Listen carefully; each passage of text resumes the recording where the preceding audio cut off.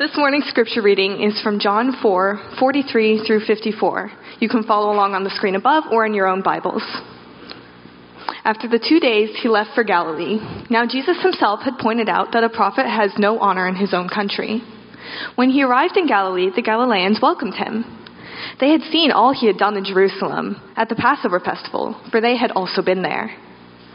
Once more he visited Cana in Galilee, where he had turned the water into wine. And there was a certain royal official whose son lay sick at Capernaum.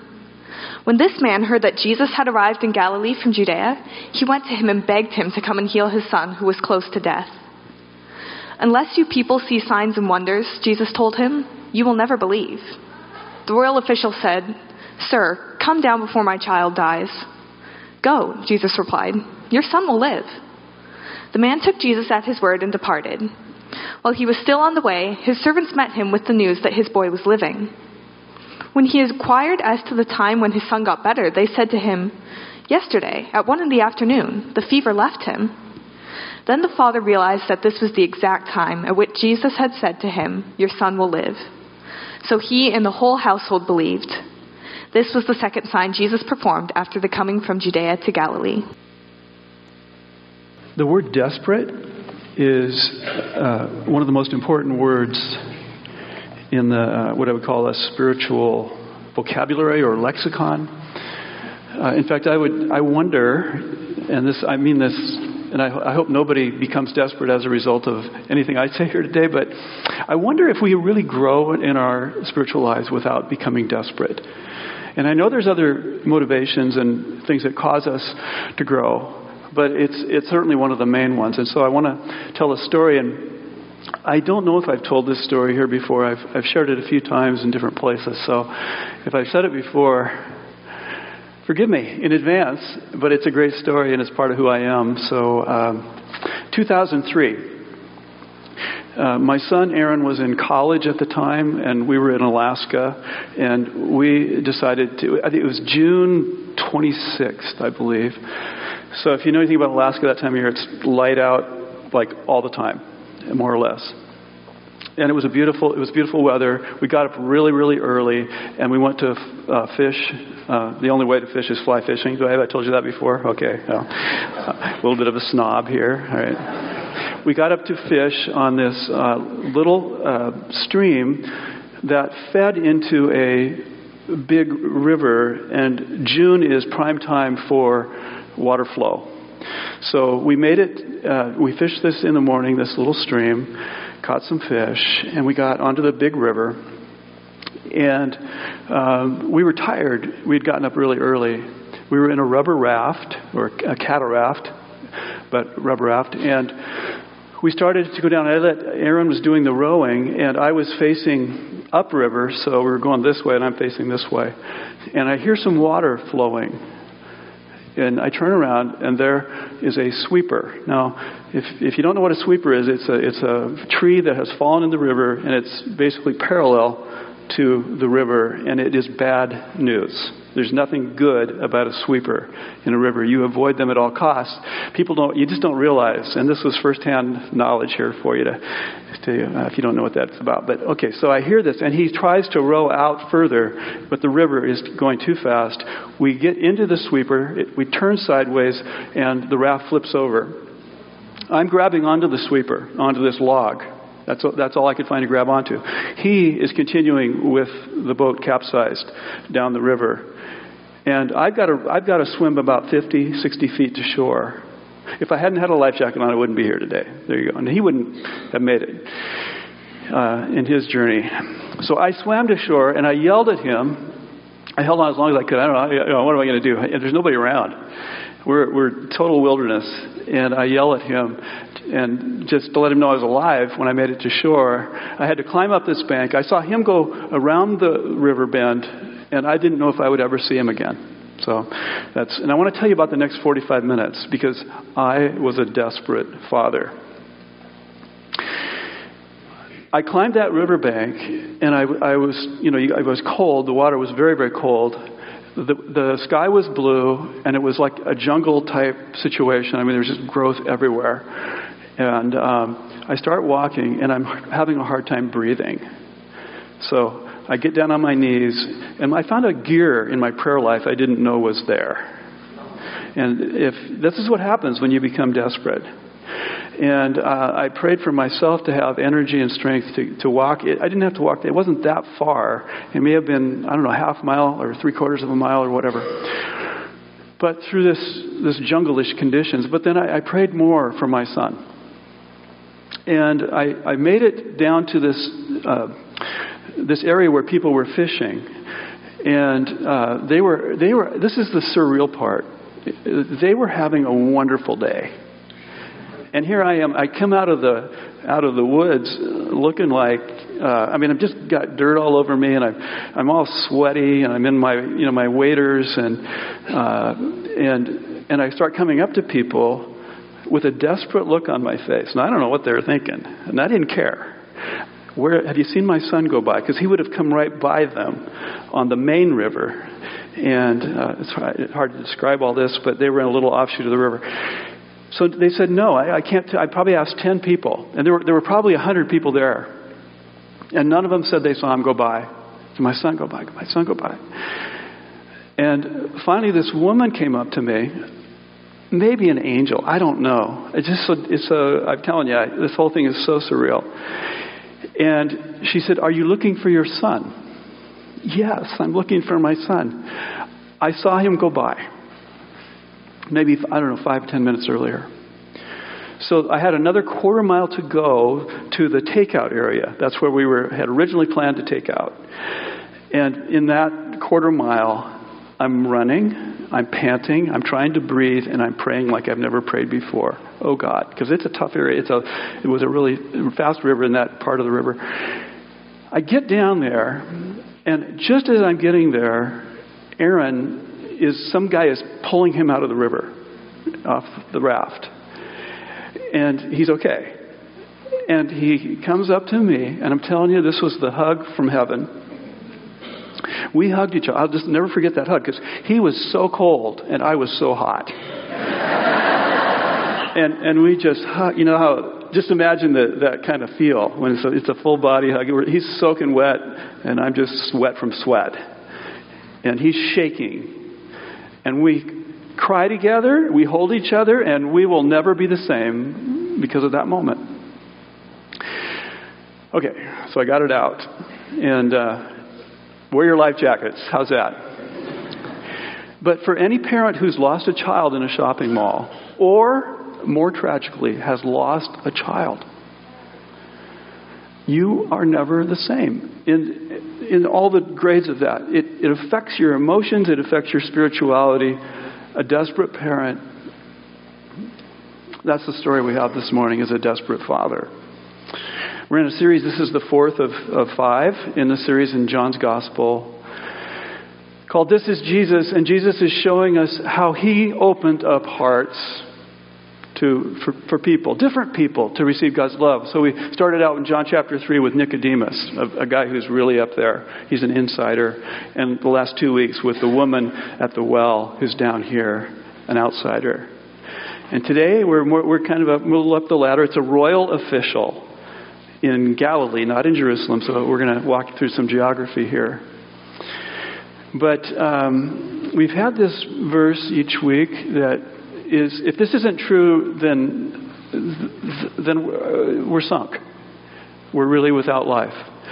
My Father is always working, and so am I, says Jesus. And I want to add another verse from John's Gospel, which comes right at the end, because it tells you why John is writing what he's writing.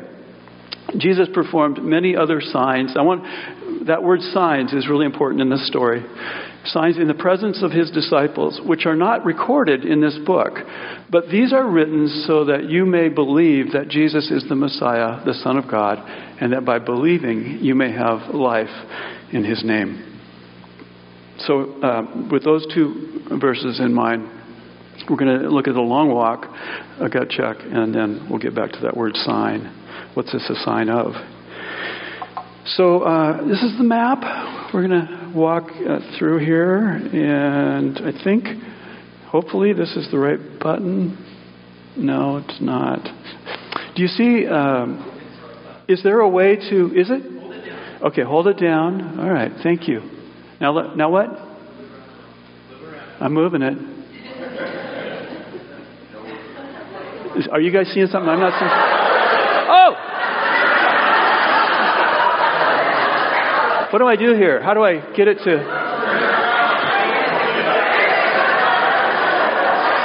Point it that way. I'm pointing it right at Eddie's head. Yeah, Mr. Technology. Okay, there's Capernaum right there, right in the middle. Turn it around. This way?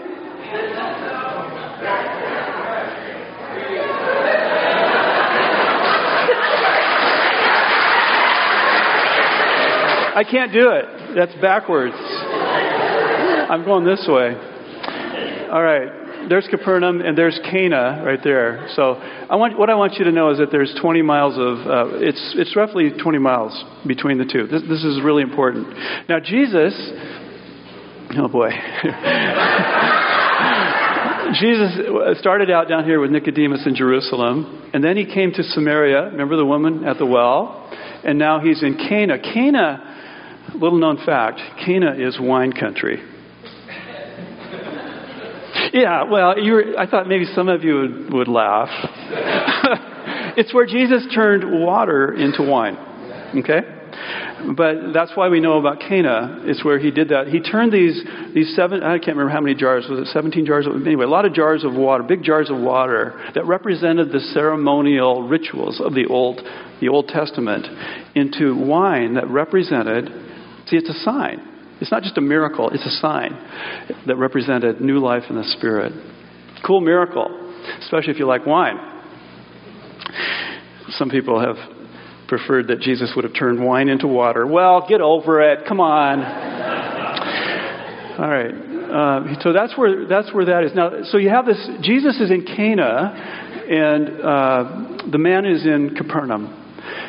And the man has let's back up. He's a man. He's a royal official. One translation calls him a nobleman. So he's important. He has standing. He has status. He has stature, position, whatever. But he's got a problem. He's got a dilemma. He's got a very, very sick son, close to death, is what the Scripture says. His son, close to death. And here's the dilemma that you could imagine if you're a desperate parent. Do I leave my son here, and he may die by the time I get back, even with help? He may die. And I would miss his last breath. I mean, that would be important. Or do I risk that and go the 20 miles uphill? That's uphill. It's very mountainous there from the lake up. The lake is actually below sea level, and then up into the mountains there. So it's going to be a bit of an arduous journey. We don't know how long it would take, but I don't know. I'm guessing 10, 12 hours if he really kept at it. And he has heard of Jesus, that there are rumors that are around that Jesus can do miracles. But that's about all he knows. But he is what? He's desperate. There's that word. You wonder, and you don't. It's a question I'll ask, but the answer is so obvious. Would this man have walked 20 miles uphill in hot weather if his son weren't sick to find Jesus? What's the answer? No one else did. I mean, this is where desperation propels us into seeking God. So he's on his way. And it's a long walk. And the Scripture says that when he got there, he found Jesus and he begged Jesus to come and to heal his son.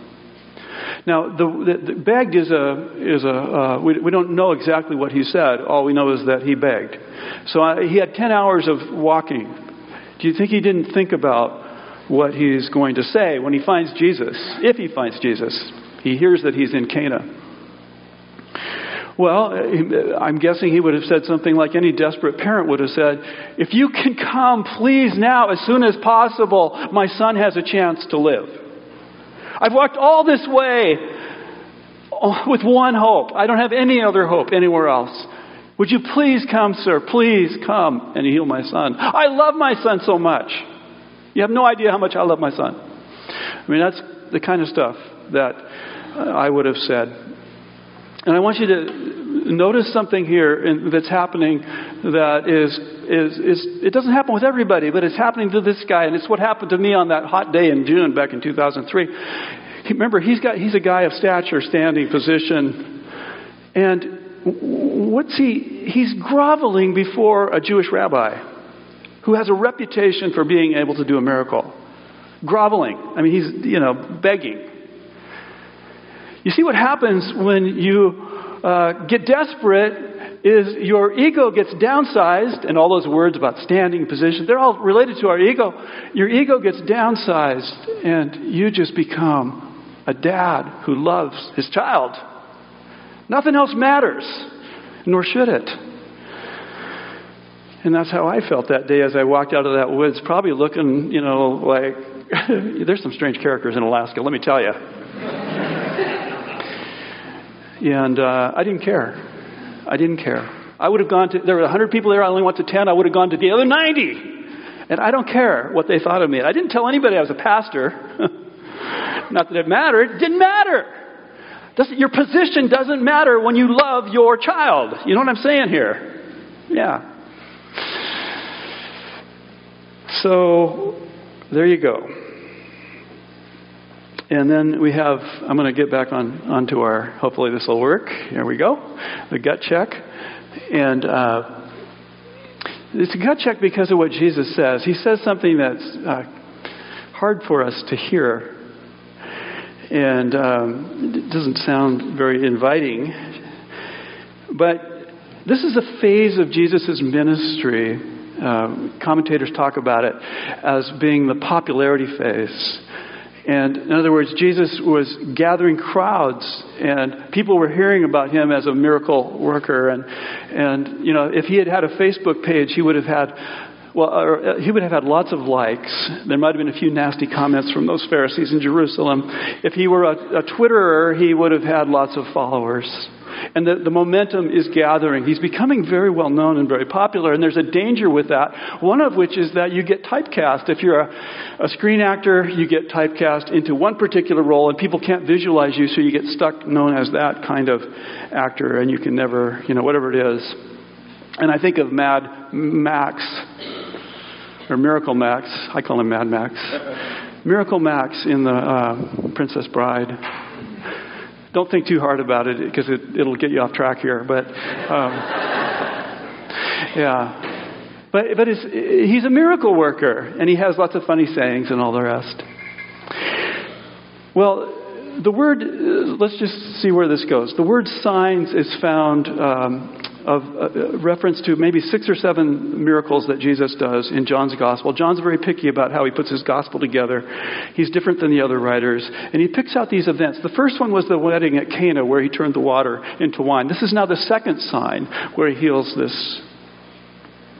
I'm giving away the ending, but you've already heard it read. So he heals this boy, the desperate father. This is the second sign. And then there's other signs that continue in John's gospel. And what John is trying to do is get you to realize that it's more than the miracle that's happening when these things happen. That there's something about the love of God and the power of God, the manifestation of God, and it's an invitation for you to believe. And so the word signs is a very important word in John's gospel, but the way Jesus talks about it here, when he sort of sounds harsh, he says, unless you people see miraculous signs and wonders, you will never believe. Now, in fairness to the man, Jesus may have been talking to the people around the man more than directly to the man. We'll come back to that in just a second. But signs and wonders as opposed to signs. What is that all about? What Jesus is saying is that some of you are just here for the show.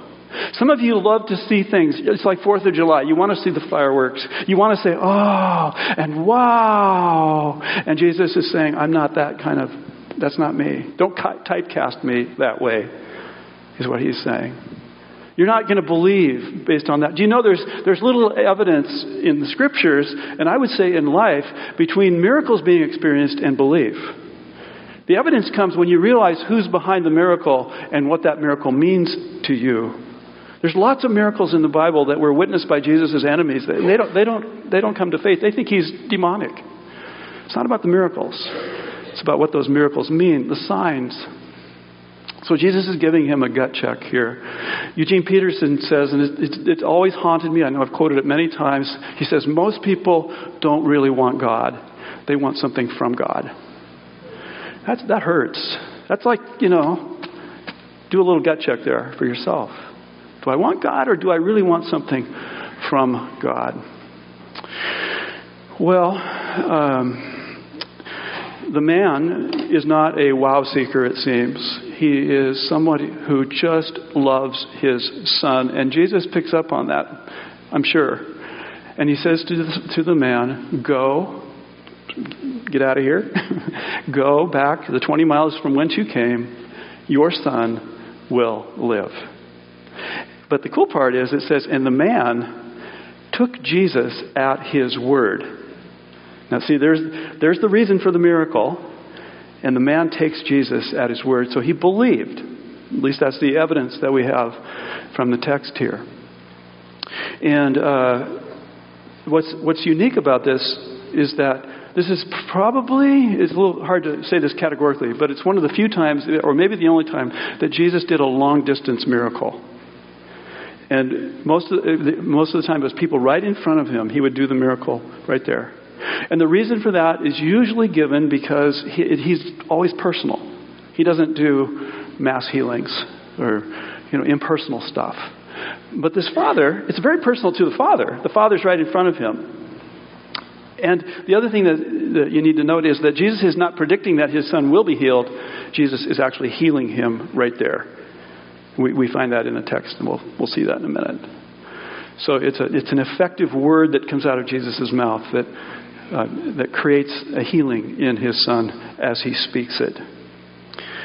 Go and your son will live. And then he's got some time to think about stuff, doesn't he? Because he's going to go back to the village. How far is it? 20 miles. That's a long ways. And this time it's downhill. But we know that he doesn't get there till the next day because of something that gets said in just a minute. But just imagine what he's thinking as he's going downhill. Now, if he came up the hill fast, how fast is he going down the hill? I mean, you just imagine what's on his mind. But he also may be thinking, like some of us, who is this Jesus anyway? I mean, is he really the Messiah? Do Messiahs do this kind of thing? Is my faith enough? Did he really say that? And maybe quoting another father in the Gospels who said when his son was rolling around on the ground in convulsions, and Jesus asked the man to have faith, and the man said, I believe, help my unbelief. Some kind of mix of belief and unbelief. Maybe some of that was going on in the man as he walked down or ran down the hill. But the biggest question on his heart would be what? What's he wondering more than anything else as he goes home? Is my son alive and well? I mean, that's got to be the big question. And then there's this thing here about the servants come out to meet him the next day as he's walking towards home. You don't know where that is on the trail, but just imagine when he sees those servants coming towards him. What's he wondering? What is he wondering? What could they tell him? They could tell him two different scenarios, could they not? And body language probably gave it away. Why are they dancing? But you have to wonder. I want you to see what this man might have gone through in those hours. The servants come out to tell him that at 1 o'clock yesterday, your son was healed. The exact time Jesus spoke those words. Okay, finally, the sign. What is this a sign of? So it says here that the man, he told his household, his whole household believed. Well, he didn't tell them that Jesus was a miracle worker like Miracle Max. He told them that this is a sign that Jesus Christ is uniquely from God, and that he is endued with powers and endowed with powers, and he is able to do amazing things. And that the reason he does these things is so that we will believe. That's the reason he does it. Do we all believe here? And he's the guy. He's got servants. Remember, he's important. He's got other family members, maybe extended family. And it says they all believed. This is what you do when you are desperate and you find an answer to your desperation. You tell other people about it. That's why I told you that my story this morning. I love to tell that story, although it hurts. Still, I cringe sometimes when I think about what could have happened. But I'm so grateful. All right, I want to just share one last little story. A guy came up to me one time after I was doing what I'm doing right now. So it was at the end of the church service. And he was a guy I didn't know very well. His wife was very active, but he didn't say much. And I had said something about the cross. Well, that's what I do. And, at the end of the sermon, I said something about the cross and how Jesus paid the price for our sins. I'm sure, I don't remember exactly what I said, but it caused something to stir in him that I won't forget. And he asked me the question, he said, why is it that we often just think of the cross as this place where Jesus died for us, and we're supposed to see that. And sometimes you hear this thing about the wrath of God was put onto him, and that God the Father turned away from him. And that whole thing was really, really weighing on him. And then another couple more details. One is that he actually had a tear in his eye as he talked about it. And secondly, he had a son who was suffering from some kind of arthritis, a young son. So this was not a theoretical question for him. What he's basically saying is, how could God, who is love, how could the Father turn away his love from the Son on the cross? And the Sunday school answer is because we've sinned. But there's truth to that. But there's more truth in the Bible. So I'm going to give you a verse to think about. 2 Corinthians 5:19. For God was in Christ reconciling the world to himself. In other words, the Father and the Son were one in the event of the cross. They were together in that. It's different. It's a different way of looking at it. And it's hard for us to imagine. I mean, can you imagine anything greater, any love greater in this world? And I want you to really do this. Imagine, if you would, any love in this world or in heaven, wherever it might be, greater than the love of God the Father, from what we know about him, to God the Son. I mean, that's pure, unadulterated, strong, industrial strength love. John particularly brings that out. And the Scriptures invite us to imagine, yes, maybe there is a stronger love than that, and that is the love of God for people. God was in Christ, reconciling the world to himself. This is Jesus. This is the love of God for us and for our households and for our workplaces and for our neighbors. Let's pray. Father, your love is deep as an ocean, and all the metaphors that come to mind. Open our hearts, Lord, to understand more deeply your love for us. Open our hearts. Use those moments in our lives, Lord, where we become desperate. And we all have, we have them, or we will have them, or we've had them in our lives. Use those moments, Lord, of desperation to transform them into a desperation for you, for your kingdom, for your love, for your power, for your grace. And change us, we pray. In Jesus' name, amen.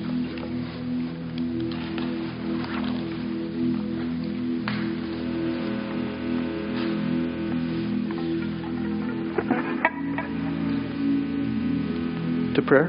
Can I invite, back in the back, there will be people that would love to pray with you. You know, if you've heard God speak this morning, and that happens in places like this on Sunday mornings, I heard somebody talking about it this week. go back and be prayed for. There's the invitation. Or maybe you need a healing in your life. God does that. He's the same yesterday, today, and forever. Amen.